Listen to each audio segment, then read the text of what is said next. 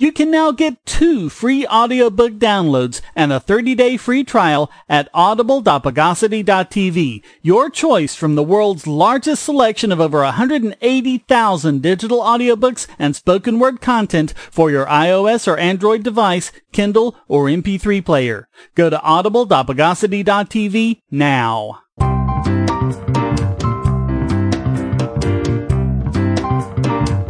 Welcome to the Bogosity Podcast for the week of April 1st, 2018, the podcast that springs out from cans of peanut brittle.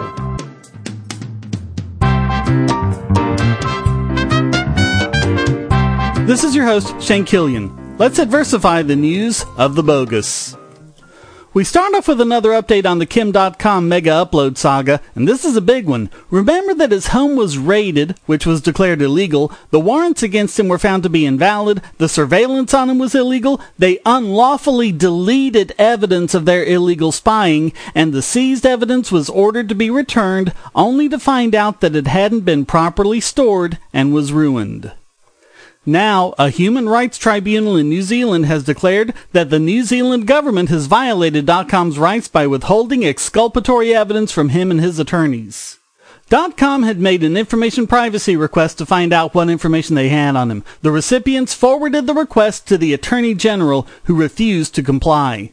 The tribunal found that everything about this was wrong. First, the recipients were never supposed to forward the request to the AG. They were just supposed to comply. Second, the AG had no authority to deny the request. And third, there was no proper basis for a refusal. The AG claimed the requests were vexatious, saying that .com had an ulterior motive, that being to help him in his case against being extradited to the U.S., a place that, remember, .com has never lived, worked, owned a business in, or even set foot. The tribunal rejected the claim that .com was doing this to disrupt the extradition hearing, and indeed, if anyone was disrupting it, it was the New Zealand government by, quote, unsuccessfully applying to revoke his bail when his then solicitors and counsel were granted leave to withdraw, unsuccessfully opposing the release of restrained funds for living and legal expenses, unsuccessfully opposing an adjournment of the eligibility hearing scheduled for 2 June 2015, applying to register in New Zealand the USA forfeiture order obtained in that country on the basis of a fugitive disentitlement doctrine, a concept unknown to New Zealand law. If successful, this would have meant that Mr. .com would have no funds to live on, let alone to defend the extradition proceeding.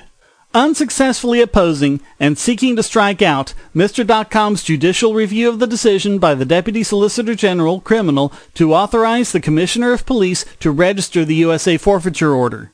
And refusing, until 23 June 2015, to respond to the legitimate concerns as to funding for New Zealand Council raised by counsel for Mr. .com on 29 April 2015. They also found, quote, by making the information privacy requests, he was not seeking to be disruptive or vexatious. Rather, based on previous unsuccessful attempts to gain access to information held by various agencies which had been the subject of judicial review and appeals, he was trying to follow what he understood to be the process identified by the courts as available to him in the circumstances. He was also anxious to avoid the requests being delayed by drawn-out litigation, as the goal was to obtain the information and to use it in evidence. The AG's office had also claimed the requested information was irrelevant, but as the tribunal rightly found, there's no way .com could know it was irrelevant without seeing it first. So the government was basically saying, it's not relevant, you can trust us, even though you've never been able to trust us on anything ever before. Or as the tribunal put it, quote, to require him to first establish relevance before being given access to the information turns the Privacy Act upside down and renders illusory the legal right of access to personal information held by state agencies. The tribunal has ordered the information requests to be fulfilled and the AG's office to pay .com $90,000 in damages.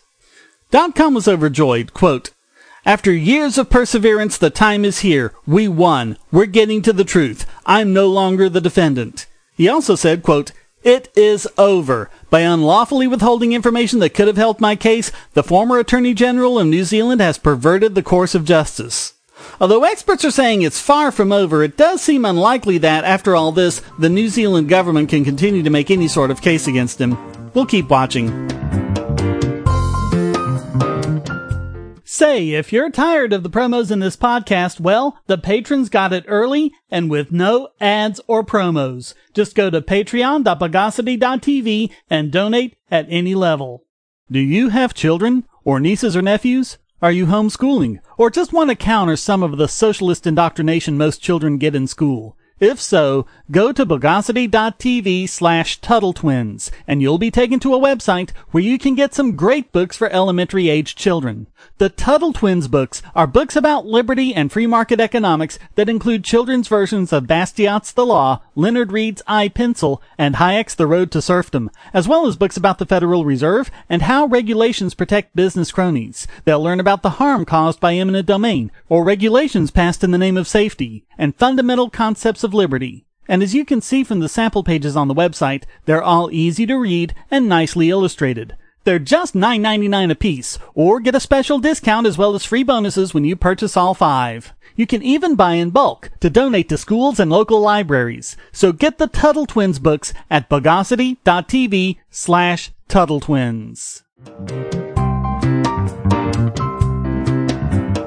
So, you remember the Pulse nightclub shooting? The one where the guy shot up a gay bar just because they were gay, and it had to be that and for no other reason? Notice how you haven't seen any coverage of that lately? Well, it's not because nothing's happening. In fact, it turns out that the Justice Department has lied about almost every aspect of this case, including the killer's motive. Journalists have been noticing the complete absence of any evidence showing that Omar Mateen was anti-gay or even knew that Pulse was a gay nightclub. In fact, it turns out he cased several other places as well, none of which were gay clubs.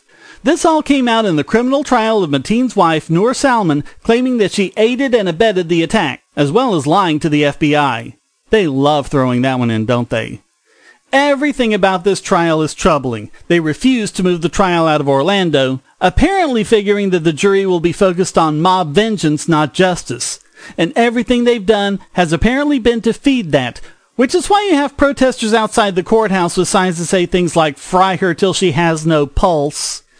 And the biggest way they're doing that is this bogus motive of Mateen being homophobic and out to kill gays, something that the media has regurgitated unquestioningly. But the evidence shows there's absolutely no truth to it whatsoever. Instead, the evidence points to the motive being exactly what Mateen said it was: revenge for U.S. troops bombing Afghanistan and other Muslim countries. That's what he said to people during the killing spree, what he said to law enforcement over the phone, and what he said on Facebook prior to the killings. Nothing about gay people. He didn't even shout out any gay slurs during the shooting, or even so much as acknowledge that he realized they were gay. Oh, and there's also no evidence whatsoever, not the first piece of evidence, that Mateen was a closeted gay man. In fact, the FBI found that he was cheating on his wife with numerous women. His searches and interactions on dating sites were also exclusively with women. Searches on Mateen's phone were for things like Orlando nightclubs, not gay nightclubs or anything to do with LGBT. He also considered Disney properties and shopping malls. Cell tower data confirms that he cased out Disney Springs and also did a search for Disney World while he was in the vicinity of Epcot. The good news is the jury saw through all of this, and while I was preparing my notes for this very story, they delivered their verdict of not guilty. So why did he choose Pulse? Well, what have we been saying, people? In the state of Florida, it is illegal for a citizen to bring weapons into bars and other establishments that serve alcohol to be consumed on premises. So the only weapons there would be from security personnel and on-duty police officers. And Pulse was the only one that didn't have armed security. In fact, in Solomon's trial, a statement that Pulse security guard Neil Whittleton said that he'd concluded that Mateen's discussion with him was to see if he'd had a gun on him. Whittleton also said that Mateen had also said, quote, "Why is it so slow tonight? Where are all the girls at?" Indicating that he didn't even know it was a gay bar. All of which means that the U.S. government knowingly lied in their case against Salman. They knew she gave him no help in casing the Pulse nightclub. But she's a convenient target, and she has an IQ in the lowest 20th percentile, so she's not likely to be too bright about how she proceeds. But it's funny how they didn't arrest her for 7 months, during which time she could have left the country or gone into hiding or engaged in further attacks. She did none of these. She is not in any way behaving like a guilty person. She's also cooperated fully with the authorities. And then she paid the price. In fact, their only evidence against her was a statement they got her to sign after questioning her for 17 hours. A statement she didn't even write. Oh, and those interviews weren't recorded.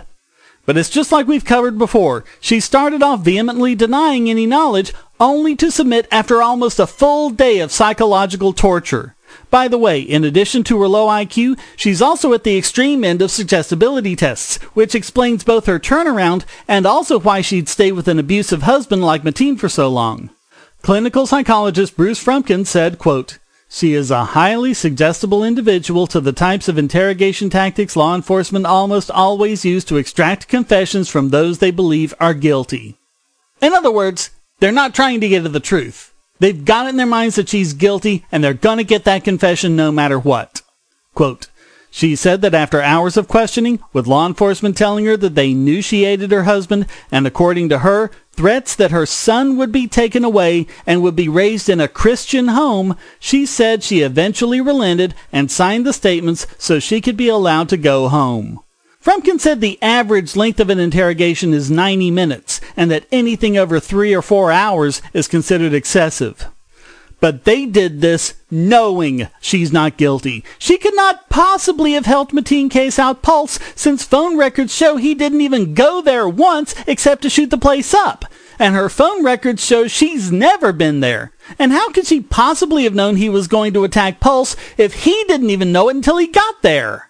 They also claimed that he and Salman were looking at the Pulse website and he said to her, "This is my target." But none of the IP addresses belonging to their internet connection were ever used to visit the Pulse website. There was also no evidence they had even searched for Pulse on their devices. At one point, the judge even scolded the prosecutors when the jury was out of the room. There's a special Twitter feed, News 6 Pulse Trial, that covered this. Here are some of the tweets. When Salman was arrested in January, prosecutors used Salman's alleged confession of casing Pulse as a reason that Judge Byron should revoke Salman's bond, which he did. Fritz cited several studies that show people accused of a crime and denied bail are more likely to be convicted. To that, Judge Bryan said, "A denial of bail is not proof of guilt." "I know you know that, Your Honor," Fritz said, but added that the government has used that statement Noor Salman allegedly made that she drove around Pulse with Mateen again and again and again. At that point, defense attorney Charles Swift stepped in and said the defense was not given Salman's statement, which the government has built their case around, until April 26, 2017, and had to hire their own expert to prove Salman and Mateen could not have been near the club on June 8th. Jude Byron said Brady violations are a serious matter. The government doesn't have to be told to do the right thing. They must do it. A Brady violation means the prosecution cannot suppress evidence favorable to the defendant. In this case, Salman's lawyers allege the fact that the government knew a key part of Salman's FBI statement is false. This guy was scum, but she's an innocent in all of this, or one might even argue a victim, both of Mateen and of an overzealous legal system more concerned with mob vengeance than the truth. Fortunately, the jury saw through it all, and they delivered justice, not vengeance.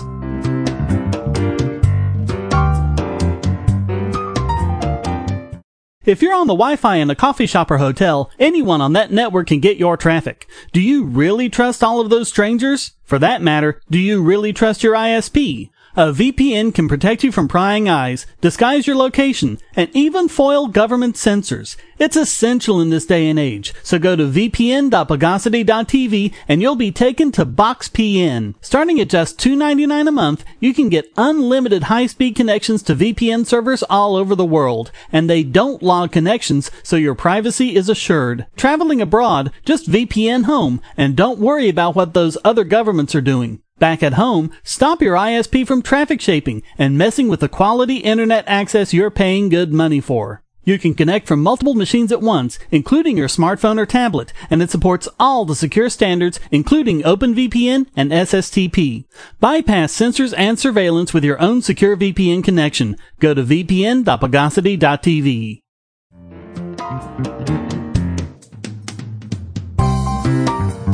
Here's yet another story to add to the pile, confirming things that leftists just have to deny up and down a blue streak. Higher minimum wages lead to higher unemployment, especially among teenagers and minorities. This one has an interesting wrinkle. Some lefties have said that, okay, short-term they're unemployed, but long-term they make more money. The response to that from anyone familiar with economics is raucous laughter. But this study confirms, yes, it reduces long-run earnings too. Because, guess what? More time unemployed means less work history. Duh!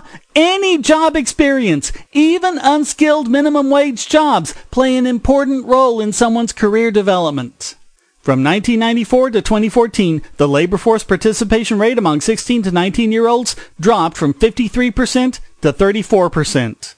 While there were other factors involved, such as increased immigration and more teens going back to school, by far the minimum wage increases had the biggest impact. The authors found, quote, no evidence that higher minimum wages led to greater human capital investment. If anything, the evidence is in the other direction.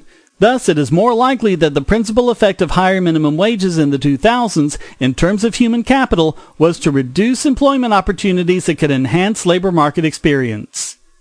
And yet they're still pushing for higher minimum wages, even as labor force participation among teens and minorities continues to decline.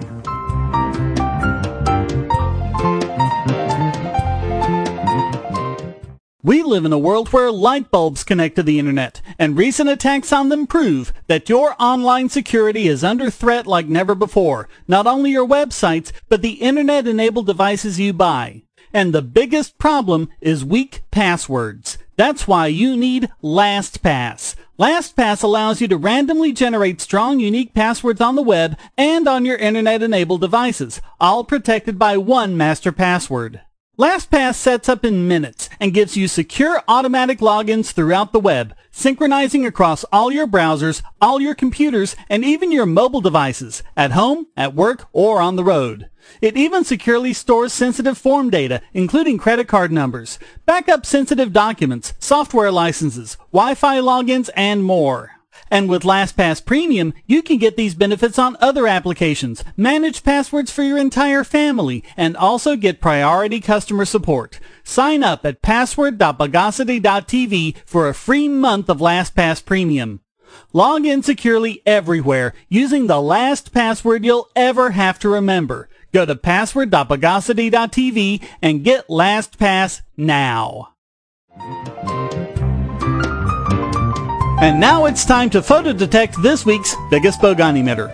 And this week it goes to the London Metropolitan Police, who are threatening to crack down on hate crimes, and it's really scary when they try to explain what they are.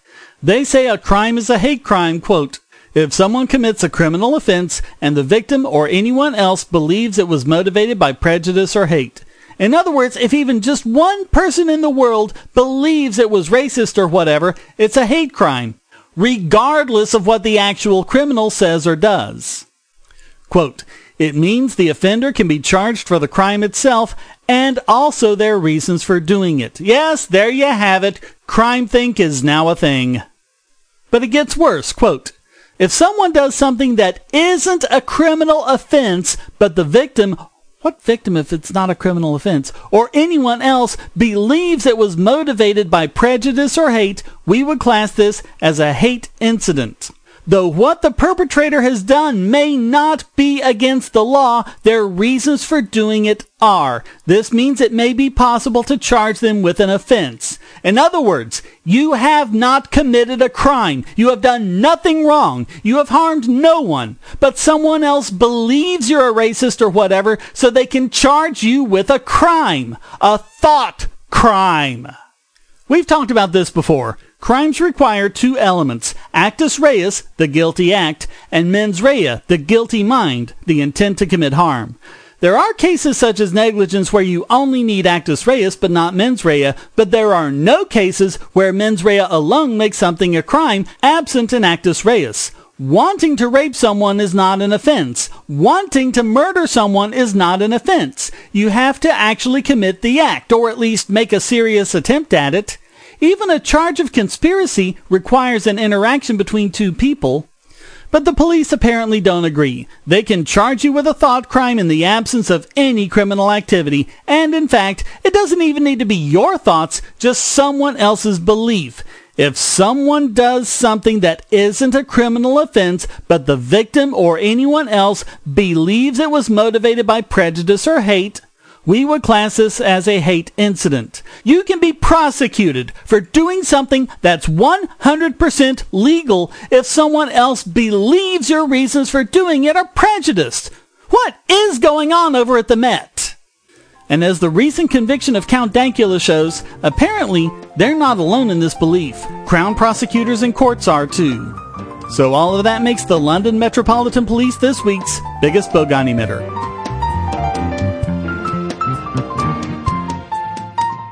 If you're going to shop online, use our special links to shop at Amazon. Clear your cookies and go to amazon.bogosity.tv, and you won't pay a penny more for your purchase. If you haven't used the mobile app in the last 12 months, or even at all, go to get5.bogosity.tv on your phone or tablet and get $5 off your order of $10 or more. Go to prime.bogosity.tv for a free 30-day trial of Amazon Prime and enjoy thousands of movies and TV episodes, borrow Kindle books, and get unlimited 2-day shipping for free. And speaking of Kindle, go to kindle.bogosity.tv for a 30-day free trial to Kindle Unlimited. Read over 1 million books and listen to thousands of audiobooks on any device. You can go to music.bogosity.tv and get a free 30-day trial of Amazon Music Unlimited with access to Amazon's entire library of 10 million songs, ad-free and with unlimited skips, and even download to listen offline. All great ways to help this podcast simply by shopping at Amazon.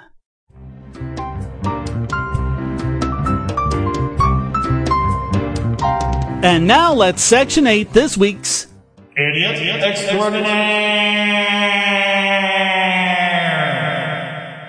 We've covered many times why acupuncture is a load of crap.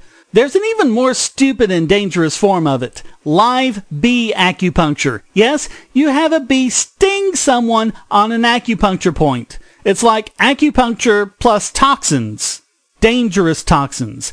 Bee stings can be fatal if you're allergic, and you can develop an allergy at any time. Even if you've been stung 1,000 times before with no problems, the very next time you could have a severe reaction. That's what happened to a 55-year-old Spanish woman who died from a severe allergic reaction to live bee acupuncture. She had never reported a reaction in the past and had no history of allergic conditions. But when the acupuncturist had the bee sting her 24 times, she developed a reaction. And the very first sign of an allergy can be a severe reaction or even death. The clinic had no EpiPens to deal with this, and by the time they had called the ambulance and it had arrived, half an hour had passed. When they arrived, her blood pressure was 42/nothing. They did get her stabilized, but it was too late. She had suffered a watershed stroke and lapsed into a coma, requiring a breathing tube, and a few weeks later she developed multi-system organ dysfunction and died. There are other risks as well that don't involve allergies. One of them is so common from this treatment it's actually called live bee acupuncture dermatitis. Another is called Stevens-Johnson syndrome, where the skin sloughs off and has to be treated in a burn unit. And almost certainly, the patient was told nothing of these risks. People have been convicted for criminal negligence on far less. Another reason why you shouldn't trust Gwyneth Paltrow for your medical information. There are no benefits from this procedure, which means these risks are absolutely unjustified. And yet, they keep doing it, which is why we have to name the live bee acupuncturists this week's Idiot Extraordinaire.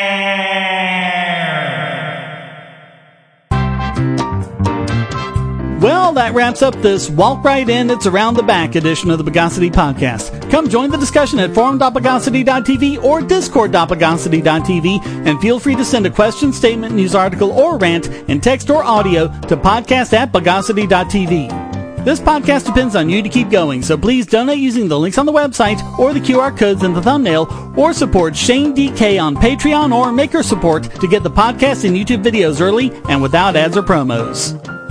Thank you for listening. Until next time, here's a quote from Learned Hand.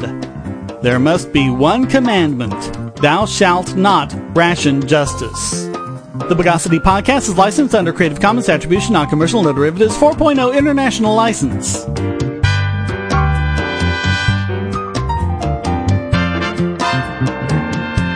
Bogosity.